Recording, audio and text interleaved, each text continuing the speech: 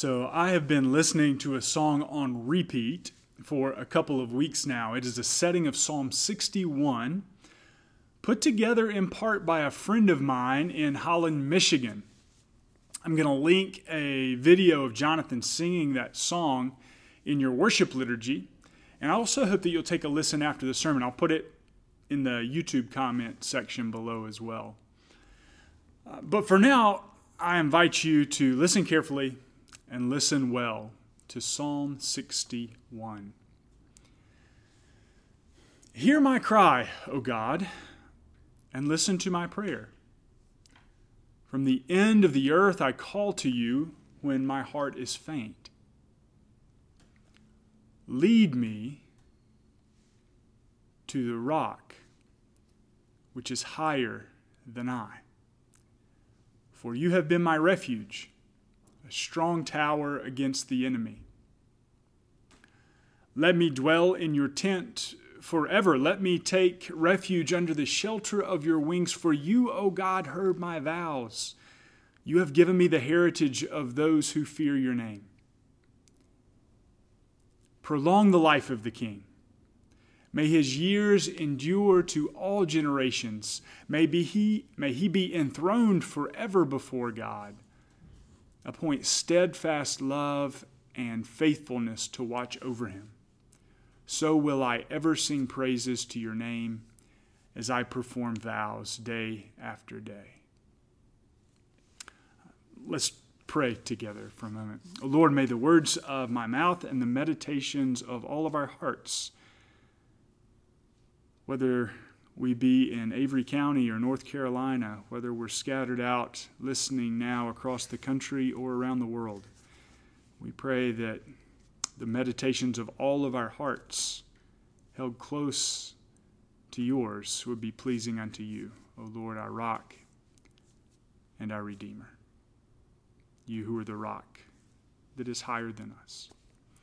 In Christ's name, amen. So we are going to move through this psalm in three parts. There are three paragraphs written, and they invite us to look up, to look back, and to look forward. Look up, look back, and look forward. Doing this will in turn reveal to us how to live here and now.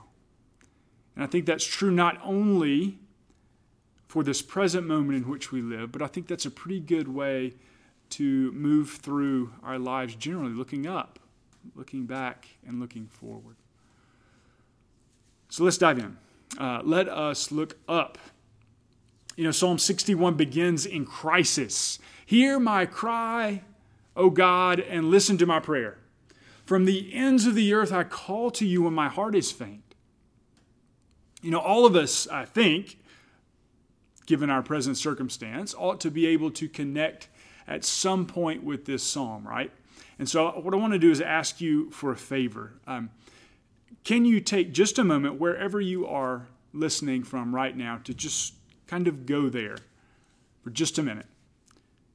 Would you remember with me a time when your heart had grown faint? A moment when all you had left was to call out to God, begging him to hear your prayer. Maybe this psalm takes you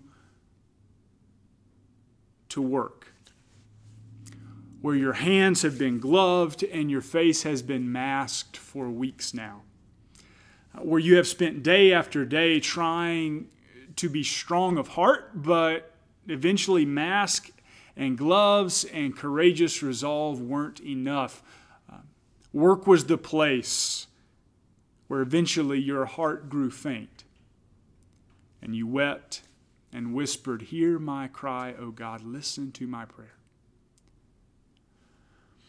Maybe this psalm reminds you of a relationship in which you found your heart so bound up with the heart of another that when things fell apart, you felt yourself to be calling out from the ends of the earth, "Hear my cry, O God, listen to my prayer." Maybe this psalm reminds you not only of yourself, but of the world, living in this time and in this infected space, confronted by a common enemy, truly from the ends of the earth. Right now, people are crying out to God because of illness, because of COVID-19, because of lost jobs, because of unpaid rent, because of unavailable food, because of partisan politics. And people are crying out from the ends of the earth, "Hear my cry, O God, and listen to my prayer." You know, my most recent utterance of this plea came about a week and a half ago. As you guys know, Leslie and I are proud parents of little Spencer, and she is healthy and well and a voracious eater. And we just got back from a doctor's appointment, and she had surpassed her birth weight by a full pound. But what you may not know is that a couple days before giving birth, Leslie experienced a bit of fever. And given her impending delivery, the doctors wanted to make sure that she did not have coronavirus. So off she went for the test, Q-tip to the sinuses, and a couple of days for results would ensure that we were ready to welcome Spencer safely, regardless of the outcome of her test. Of course, Spencer decided that she would arrive the very next day, the day before any test results arrived. And so the wonderful nurses and doctors at Watauga Hospital gowned up and masked up and put gloves on their hands and shields over their faces, and with courageous resolve, and because there was no alternative, had to treat Leslie as if she was positive for COVID-19. Which also means that I was not present for her delivery or for Spencer's birth. So when the labor pains had grown sufficiently, we piled into the car and drove through the night, arriving at the hospital just before 12 a.m., where I dropped Leslie off at the front door and watched her walk out of sight. Hear my cry, O God, and listen to my prayer. Reflecting on that moment now, I wish that I'd been a bit more familiar with this psalm, Psalm 61, because it has this amazing line, a line that my friend Jonathan picked up for the refrain in the song, which you can find below. It focuses our relatively inarticulate cries to God and asks one thing in particular. For those of you who listened to T's great sermon last week, you'll remember that whoever asks receives. And here is what the psalmist asks for in this moment of crisis. Lead me to the rock which is higher than I. Higher than I, who lie mired here in the work and stress and fear of contamination. Higher than I, who lie here broken by the breaking down of relationships. Higher than I, who struggle to navigate the convoluted isolation of our day. Higher than I, who find it hard to contain my anger dealing with my new-to-homeschool children. Higher than I, who feel beaten down by poverty, by insecurity, by fear. Lead me to the rock which is higher than I. That is what we can pray. That's what we're invited to ask God for in a crisis. That's where we want to be with Jesus, who is our rock and our Redeemer.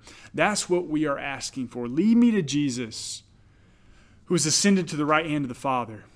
Lead me to Jesus, who says, "Do not be afraid," as he shows us his nail-pierced and resurrected Easter hands. Lead me to Jesus, who says, "Do not worry about the world, for I have overcome the world."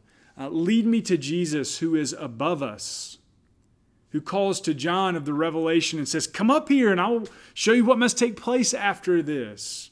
Lead me to the rock which is higher than I. He is our refuge. He is our strong tower. He is where we are invited to shelter in place beneath the shadow of his wings. Look up.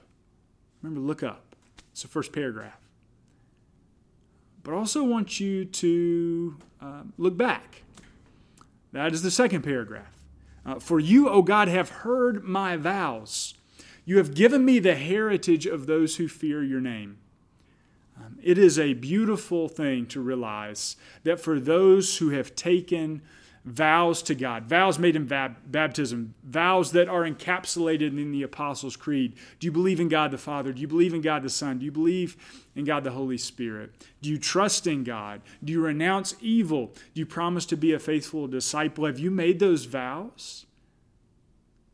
It's beautiful to realize that when you make those vows, God gives to you a heritage that is common to all those who reverence and fear God's name. And what is that heritage? It is the heritage common to Abraham and Isaac and Jacob, the heritage that was received by Moses and Aaron and Joshua and Ruth and David and all the prophets. It is the gift of salvation, yes. It is the gift of being led to the rock, yes. And as a part of that, it is also the gift of seeing our suffering turned into glory. The heritage is our salvation, yes. It is being led to the rock, Jesus, yes. But it is also the gift. A part of that is being able to see our suffering turned into glory. You know, Abraham left his home, didn't he? And received a promised land and a promised family, but not before his heart grew faint at the test of this call to sacrifice his beloved son. Of course, God relented. It's a foreshadowing of God's sacrifice of his beloved son. Jacob, right, was born into the family of promise as a heel grabber, grasping after everything and everyone. And he also received the blessing, but not until after his heart grew faint. Wrestling with God by the river Jabbok, where he was renamed Israel, he who wrestles with God. David was a man after God's own heart, and he received the promised heritage and greater promises still, but not without suffering. Wilderness suffering, betrayal suffering, sin suffering, and yet he too received the promise, gained a heritage. His suffering was turned into glory. It is the common witness of all the saints. God does not allow our suffering to be wasted. Suffering is a condition common to our fallen humanity and our fallen world. You know about this. It doesn't need explaining. But it does need to be contextualized, our suffering. Remember your heritage. Remember Abraham and Isaac and Jacob. Remember that Jesus, the very rock whose glory we receive as a heritage, made that available to us precisely in his suffering. It's why he's the rock that is higher than I. He entered that suffering and has now passed through it, passed through the suffering of the cross and the grave. He's gone through it. Now he's opened up the kingdom of heaven to all who believe. So look up. Look up. And look back to those who have gone before you. Those in the Bible and those in your own story. You have people like this in your own story. I remember my Uncle Brent, who suffered ALS but conquered by looking to the rock that was higher. I remember my friend, Tim Becker, who suffered a ruptured appendix and gangrene and a torn intestine and cried out, Jesus, and conquered because of that rock which was higher. I remember folks here in Newland Presbyterian Church. I remember Martha Guy, and I remember Sam Cartner, and I remember Doris Benfield, and I remember Charlie Harris, and all those who've gone the way of suffering, but passed through that dark valley and entered into glory because of the heritage that is in Jesus. They looked up. They looked back. And I wonder where you will look, where you will choose to look when you are in crisis. Now, but also the rest of your life. And I wonder one day who will look back at you. This leads us to the final paragraph, where we look forward. The psalmist invites us to pray for the king whose life will endure to all generations. Even contextually, that in the book of Psalms, that couldn't be David, a king whose life endures to all generations. No, that must be Jesus. That must be Jesus. The psalmist looks forward to a life in God's courts, to the time when we shall forever sing praises to God's name, to the time and to the place and to the kingdom where there will be no more sickness, no more virus, no more masks and gloves, and need to be courageous, need for courageous resolve in the face of devastation. The psalmist anticipates that time when there will be no more broken relationships and no more need to cry desperately from the ends of the earth, because God will be with us on the earth. And we will be with Him and Him with us. The psalmist looks, like John, towards that heavenly worship and the pleasure and the glory that will continue forever. When you remember to look up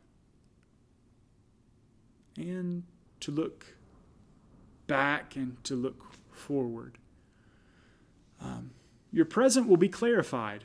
Because when you're led to Jesus our rock, when you see yourself surrounded by a great cloud of witnesses, when you turn your eyes upon the ascended Christ and gain the victory of doxology, of worship, it brings conviction and clarity to the present, which is why, in the end, the psalmist says at the end of the psalm that he will perform his vows day after day after day. How many days will stay-at-home orders last? Who knows? But every day we'll ask God to lead us to the rock which is higher than I. How long, O Lord, will we face viral outbreak, essential worker designations, and societal disruption? Who knows? But day after day we'll see the Lord turn our suffering into glory, just as He has done for the generations who have gone before us. How long must we wrestle, not only with God, but with the world, with our flesh, with the devil? That answer is a little more clear until that day when, which is really only a magnificent beginning, until that time when we shall see the King return, and until that time when all things are made new. Until that day, keep looking, friends, to the safety of the rock. Keep looking up to the safety of the rock. Keep looking back to see the whole witness of all those who have feared the Lord, whom He has preserved. Keep looking forward to that eternal worship, which is our hope. Keep doing that day after day after day after day after day. Look up, look back, look forward. Know how to live. Hear my cry, O God, and listen to my prayer. Lead me to the rock which is higher than I. In the name of the Father, and of the Son, and of the Holy Spirit. Amen.